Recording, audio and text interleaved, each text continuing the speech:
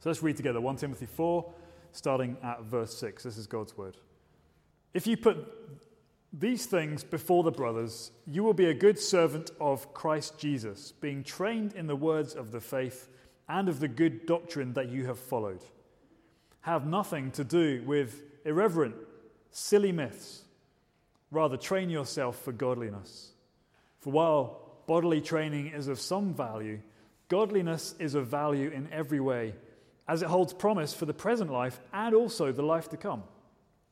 The saying is trustworthy and deserving of full acceptance. For to this end we toil and strive, because we have our hope set on the living God, who is the Saviour of all people, especially of those who believe. Command and teach these things.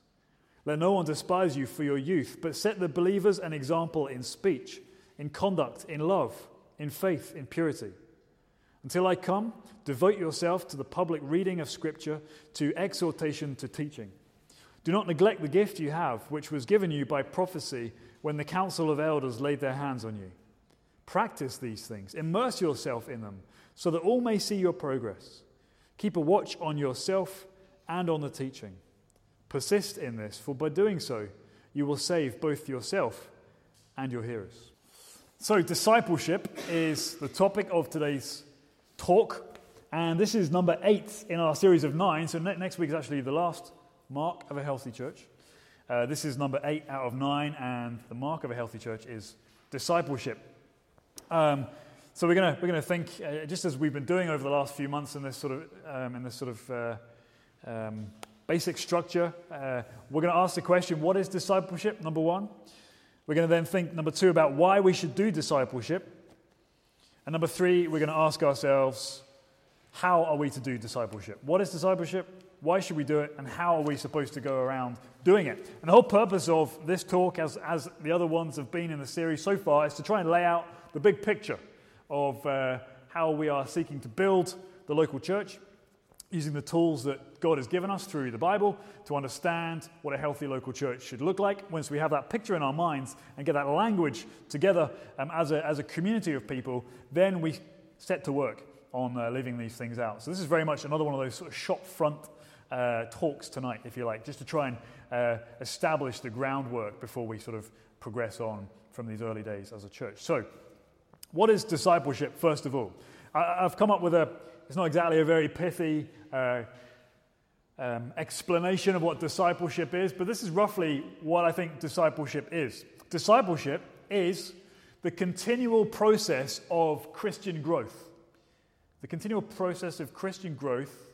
It is increasing conformity to God's ways for our life, becoming more like Christ as a result. So discipleship is a continual process of Christian growth, increasingly conforming or coming under God's ways for our lives, becoming more like Christ as a result. That's what discipleship is.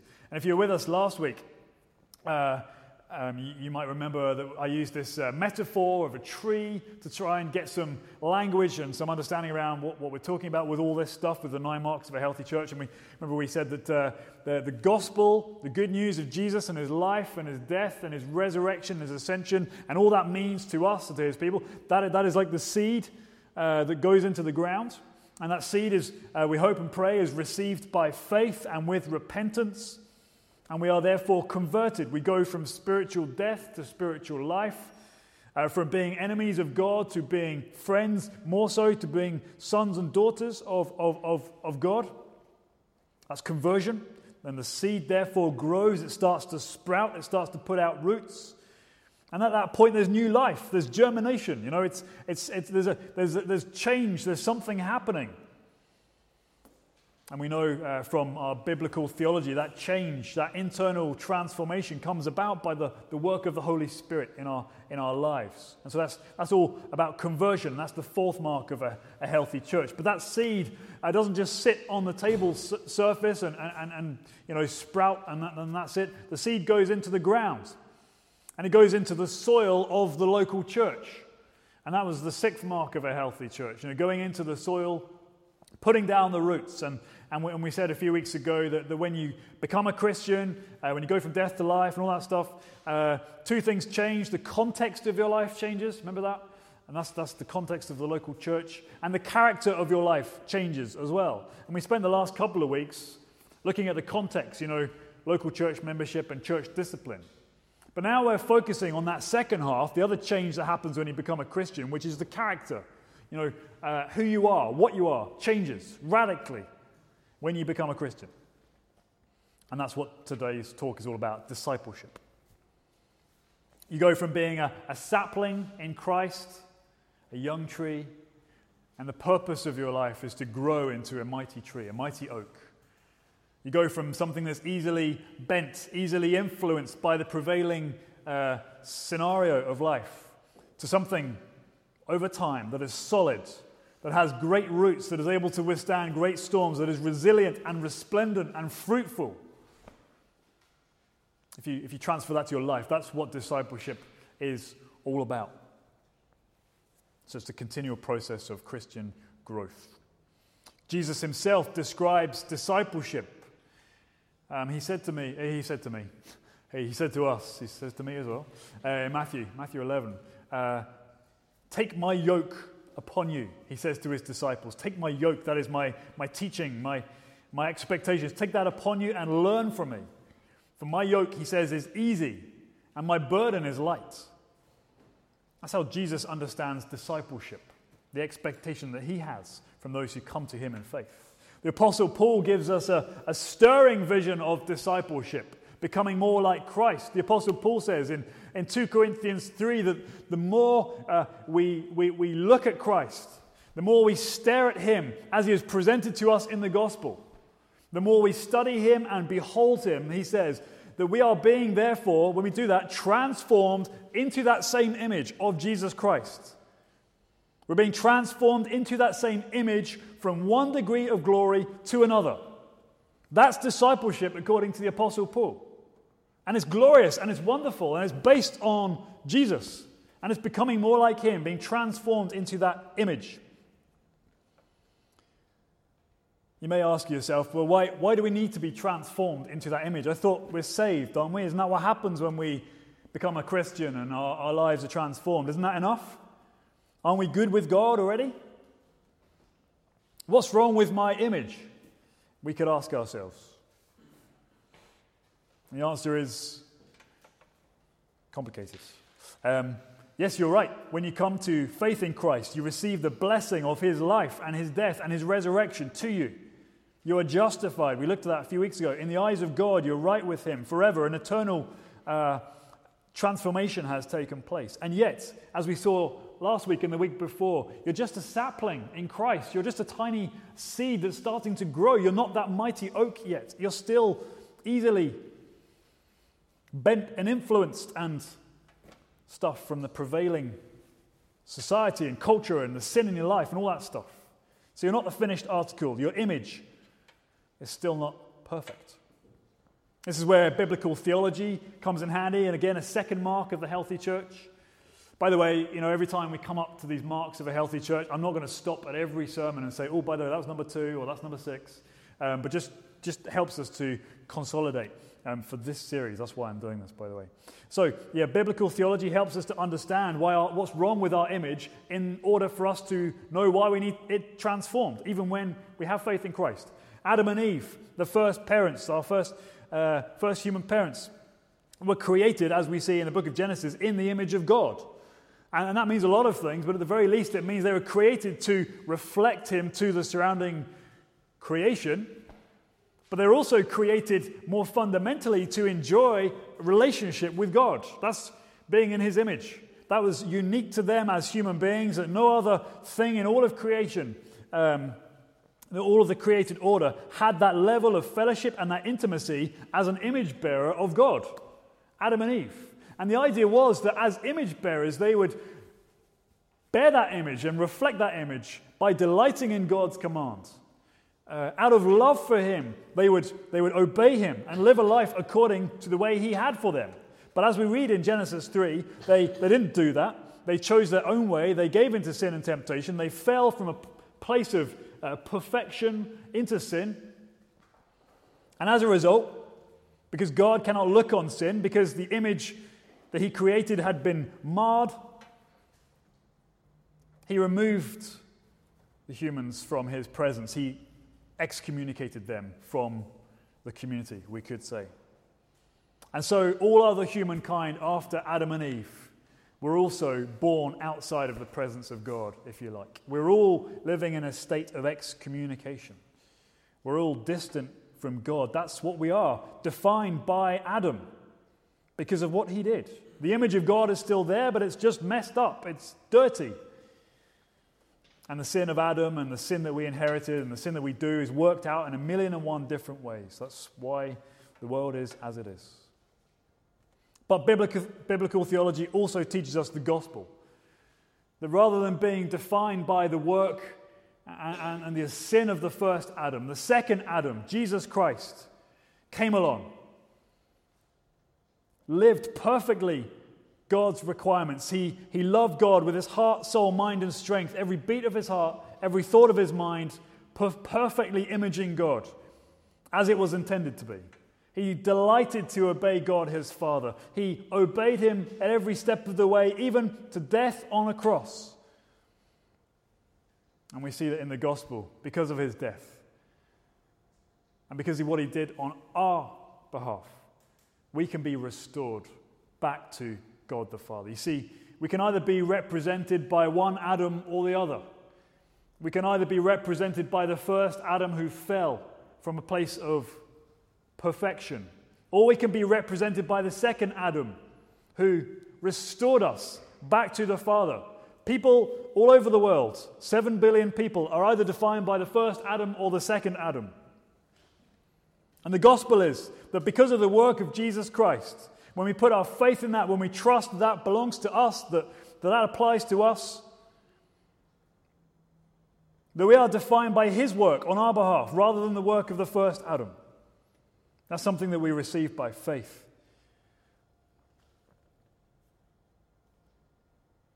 And this comes back to Paul's comments about discipleship. He says that the more you look at Jesus, the second Adam, the more you realize what he did for you, how he succeeded when the first Adam failed, when he obeyed perfectly his heavenly Father, even to the point of death where the first Adam disobeyed.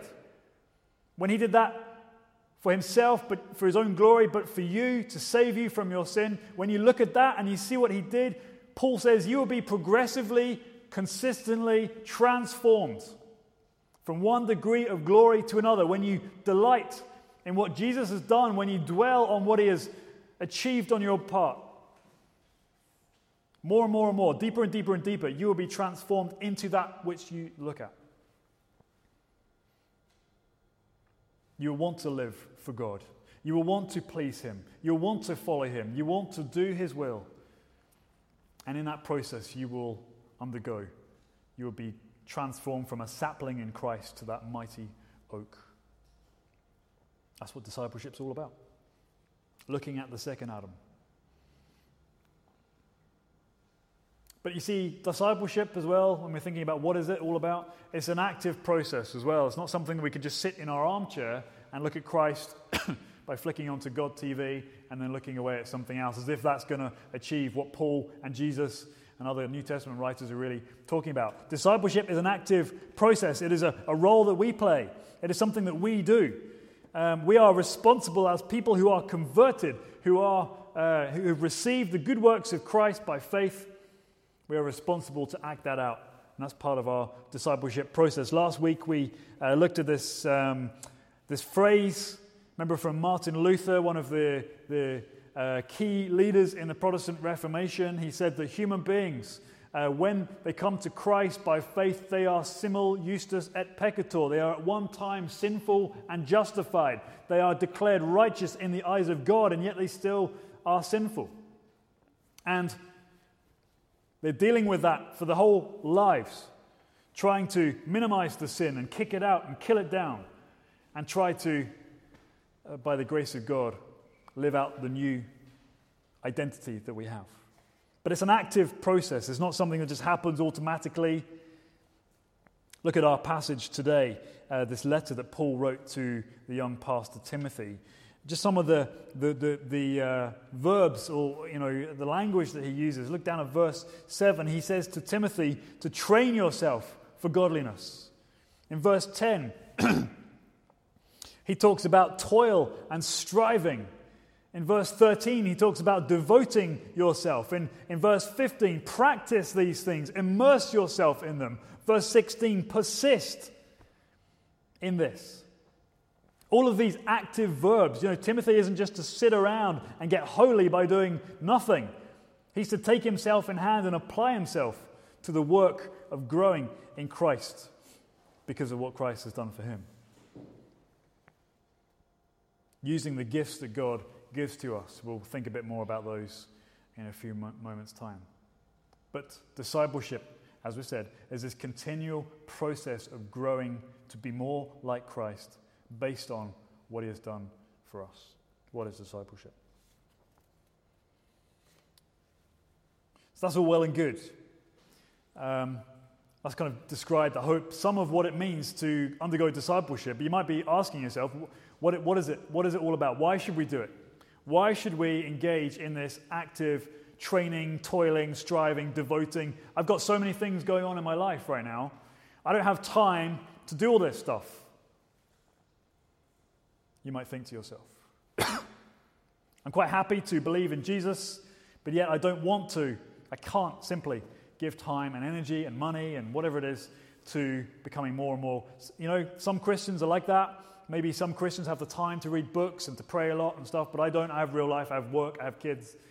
I have a family. I have other commitments. That's just for the super duper Christians. I'm just happy to be a Christian and just a simple Christian, and that's it. Is that an attitude that the Bible recognizes? Well, let's just look at this question. Why should we do it? And then maybe that'll answer itself. Why should we do discipleship? Because it is a sacrifice. It is something that requires energy and time and practice. Why should we do it? There's two reasons. Two reasons why we should do discipleship. First of all, before Jesus ascended to the right hand of the Father, he's died on a cross. On the third day, he rose again. He was seen by his disciples on multiple occasions. Up to 500 disciples at any one time he saw. And then it tells us at the end of the Gospel of Matthew that Jesus gathered his apostles around them, gave them a final commission, and then ascended ultimately to the right hand of the Father, where he is just now. Jesus, in this great commission, the end of Matthew's Gospel, said this. He said, all authority in heaven and on earth has been given to me. Therefore, go, he says, listen, and make disciples of all nations. This is how you do it. Baptizing them in the name of the Father and the Son and the Holy Spirit, and teaching them to obey all I have commanded you. And behold, I'm with you always to the end of the age. These are Jesus' last words, you see, before he ascends, and his last charge to his apostles, and therefore through them to us, to the church. Listen up, he says to them. What I want you to do, your mission, what you're to be about, is this. Make disciples. That is your role. That is your job. That is your function. The church of Jesus Christ is a disciple-making enterprise. That's what we do. We make disciples. Ultimately, that is the definition of evangelism. Jesus didn't say, go and make converts and leave them to it. He said, go and make disciples of all nations. How do you do that? By baptizing them at the beginning of their Christian faith. They belong to the triune God, Father, Son, and Holy Spirit. And then you enroll them into the school of Christ. They become students of him, teaching them to obey all that I have commanded you to do. All that I have commanded you to do. So why should we do evangelism? Well, quite simply because it is the command of Christ. It is something that we are to do until the end of the age. That's why we here at Foundation Church, one of our distinctives is that we are missional in practice. One of the sort of top shelf distinctives that we are going to focus and form ourselves around is that we are missional in practice. That means that all we do is shaped through these verses from the end of Matthew's Gospel. That everything we do, everything we practice as a church is missional, about making disciples. Whether that's here in the service, whether that's what we do out there, we are a missional church. So why should we do it? First of all, because Jesus said the role of the church is to make disciples. That's why discipleship. But there's a second reason, and that's laid out in our passage this evening, why we should do discipleship, why it's important to us. In this letter that Paul writes to Timothy. Timothy has been sent to a city called Ephesus. He's like a delegate of the Apostle Paul. He's sent there to complete the work, to continue it, to bring some organization, some solidarity, to sort of correct their doctrine. Their teaching is a bit skew-if at various points. And so he sends him to Ephesus to act on his behalf, if you like. And look down at verse 7 and 8. Have nothing to do, he says to Timothy, with irreverent, silly myths. Don't spend your time, he says, going through all these silly details and these sort of conspiracy theories that people like to come up with. Rather, he says, this is how you spend your time, Timothy. As the pastor of a church, as the leader of the church of Ephesus, rather train yourself for godliness. For while bodily training is of some value, godliness, becoming more like Christ, is a value in every way, as it holds promise for the present life and also for the life to come. Bodily training has some value. It is good to eat well. It is good to keep in shape. But much more importantly, says Paul to Timothy, is your training in godliness. Because unlike bodily training, unlike physical exercise that has a benefit in this life, training for godliness has a benefit in this life and the life to come. What you do now, how you spend your time, how you look at Christ, and how you receive the gifts that God gives you has an effect now, but also continues into the future, into the other side, the next life, into eternity. If there's not a thought that maybe scares you a little bit, but also encourages you a lot, let it be from verses 7 and 8 of this passage.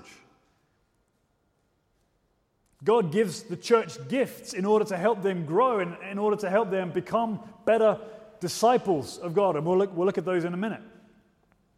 How we respond to them, how much time and effort and enthusiasm we put into that, has eternal consequences.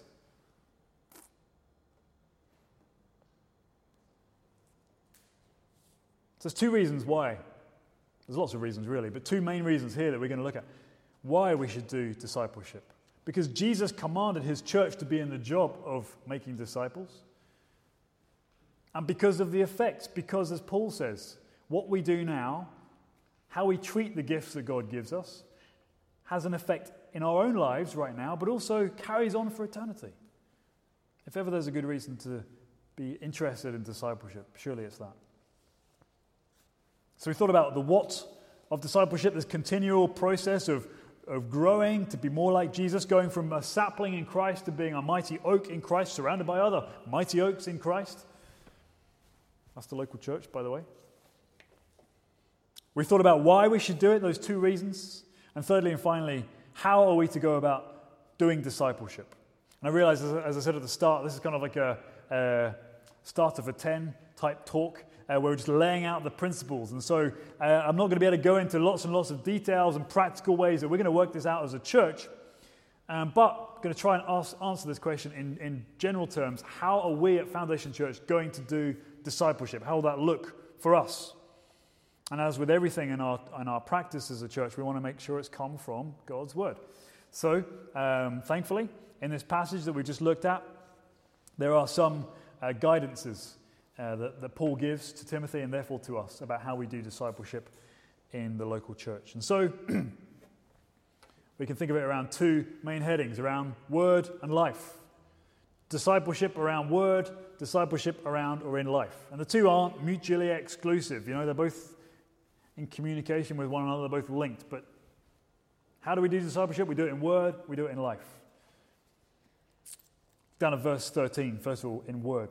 This is how you are to help people grow in Christ, says Paul to Timothy. Until I come, he says, devote yourself to the public reading of Scripture, to exhortation, to teaching. That word translated exhortation means persuasion, incitement, encouragement. Move your people closer to Christ. And you do that with the word, through teaching, through reading Scripture, reading these inspired Scriptures.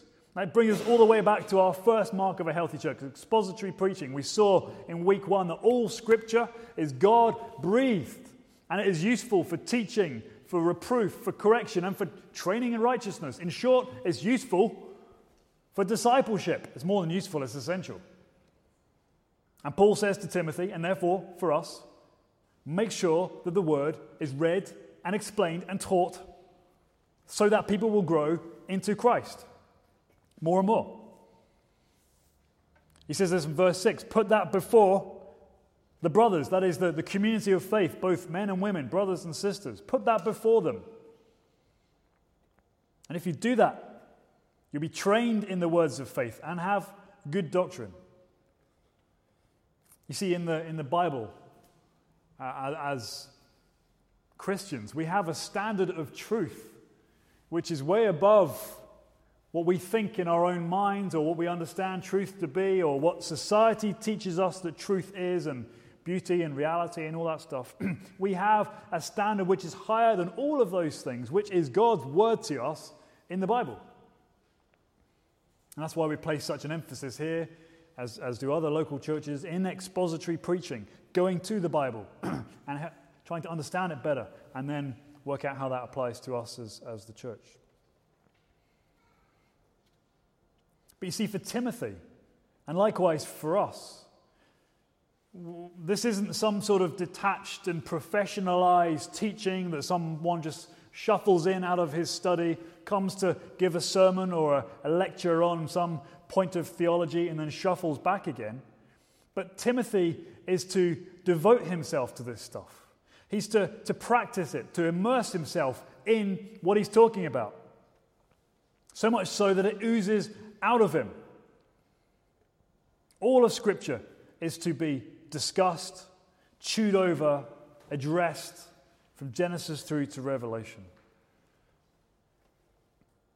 That's why for us at Foundation Church, Sunday gatherings are so important, because we get to come together under God's Word, to hear it read, as we say most weeks, to hear it explained, to sing it, to pray through Scripture, to meditate on it, to worship in response to it. That's why there's such an emphasis on gathering together as the people of God. But as you well know, God isn't simply interested with one day per week. As important as that is, He's interested in all of our lives. We read in Acts chapter 2, and we saw this a few weeks ago again, the day-to-day, every day, the early believers gathered together. They were devoted to the apostles' teaching, gathering every day in the temple, praising God and praying. And so our discipleship using the Word of God isn't just coming every Sunday when you listen to me or someone else preach from the Bible, but it comes from every time you engage with the Word of God in the Bible through your personal reading, through your reflection, which is just as important as reading, by the way. Your reflection on what you've read, you're praying back to God based on what you've read. You're reading together as a family, as a husband and wife if you happen to be married, or if you've got kids, you're teaching of the Bible to your kids. Is all part of discipleship. It's helping one another grow based on the Word of God. It is when you gather together, even informally in one another's houses, talking together about what you're reading, encouraging one another about what you're reading, challenging one another about what you're reading. What has God said to you recently through the Word? You can ask one another. What are you reading at the moment? What can you recommend me to read? These are multiple ways that we as a church community, based on the gospel, are going to be discipled by the Word. Whether it's gathered or scattered, formally or informally, it's based on what God says to us. It starts there. How are we to do discipleship? Number one, with the Word, under the Word, with the Word, through the Word, all that stuff. But the Word is only part of it. Because life flows from the Word. It's not just instruction, but it's imitation. It is living the life that is driven by these great truths that we sing and teach and talk about. It is, if you like, the embodied illustration to the sermon. It is the godly life that flows from the sound doctrine. You can't have one without the other. You can't have a good life that honors God without the Word. You can't have the Word without a good life. Otherwise, there's something wrong with your hearing or your heart. See, multiple times in this passage, Timothy is exhorted, he's encouraged to live out in holiness. It says in verse 12, set the believers an example in speech, in conduct, in love, in faith, in purity. Paul fully expects that Timothy isn't just some kind of preacher of the Scriptures, but he is someone who lives his life among the people and is able to show by example how someone should live in accordance with God's Word. Look down at verse 15. Practice these things, immerse yourself in them, so that all may see your progress.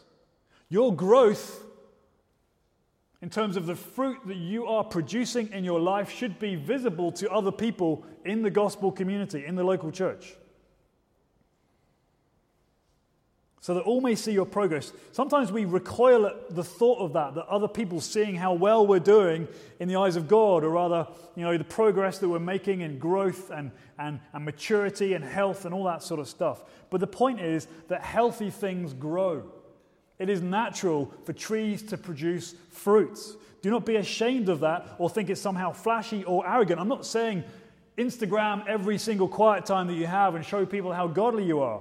Or just tweet about how many hours you spent in prayer and how God really met you. You can do that if you want, but that's not really what I'm talking about here. What I'm saying is that believers who are growing in Christ, one another in the gospel community, will not be able to not show that they are growing. Whether you choose to Instagram your holiness, I don't advise you do, quite honestly, or whether you just simply live your life to the glory of God, you will show fruit if you are growing in Christ. If you are not showing fruit, then it's time to strip it back and ask yourself, why? Where are your roots? But it is normal to expect fruit. Different seasons, summer, winter, spring, I get that. But healthy things grow. And Paul expects Timothy to demonstrate holiness in front of his people. Elsewhere, the Apostle Paul says, imitate me as I imitate Christ. Paul is not saying here that he is completely holy and has stopped sinning altogether and is pretty much Jesus in their midst. That is not what he is saying. But Paul is saying that he is striving after Christ. So if you want to look at a life that is surrendered to Jesus, that is built on him, that is growing into him, then Paul says, look at me. This is a great challenge to me. Am I able to say to people around me, imitate me as I imitate Christ? Are you able to say this? If you want to see someone who is going after the heart of God, look at me. Are you able to say that to your spouse, if you're married, to your family, to your close friends? Look at me, imitate me. Or do you, like me, often just shrink from saying that because you know that your life probably isn't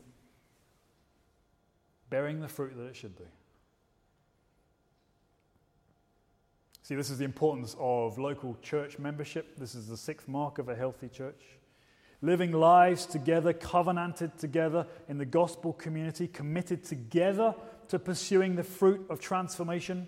This is not an individual exercise. This is something we do together. We encourage one another in the Word. We push it into each other's hearts and minds and souls. And we encourage one another when there is visible evidence of fruit. And we encourage one another when we are upset with ourselves and we haven't grown as much as we wanted to. We remind each other of the work of Christ. That's the joy of the local church. You don't get that kind of relationship outside the local church. That's why we commit to one another, to walk together, to encourage each other, to pray for one another, to read together. So we've heard of the description. What is discipleship? that continual process of growing, becoming a sapling to becoming an oak. Why should we do it? Because that's the role of the church and because what we do now has an effect in eternity. How are we to do it? Broadly speaking, with the word and in life, through instruction and through imitation. We here at Foundation Church want to be all about creating a culture of discipleship. We want this kind of stuff that we're talking about to be normal for us. Not an abnormal thing reserved for the holy Christians over there, but for the rest of us, we just get to chill. We want to be all about creating a culture of discipleship that sees fruit as the normal response to growing in Christ. Everybody's going to grow different fruit at different times and different places. But grow we will. For to this end we toil and strive, says Paul, because we have our hope set on the living God, who is the Saviour of all people, especially of those who believe. Let's pray.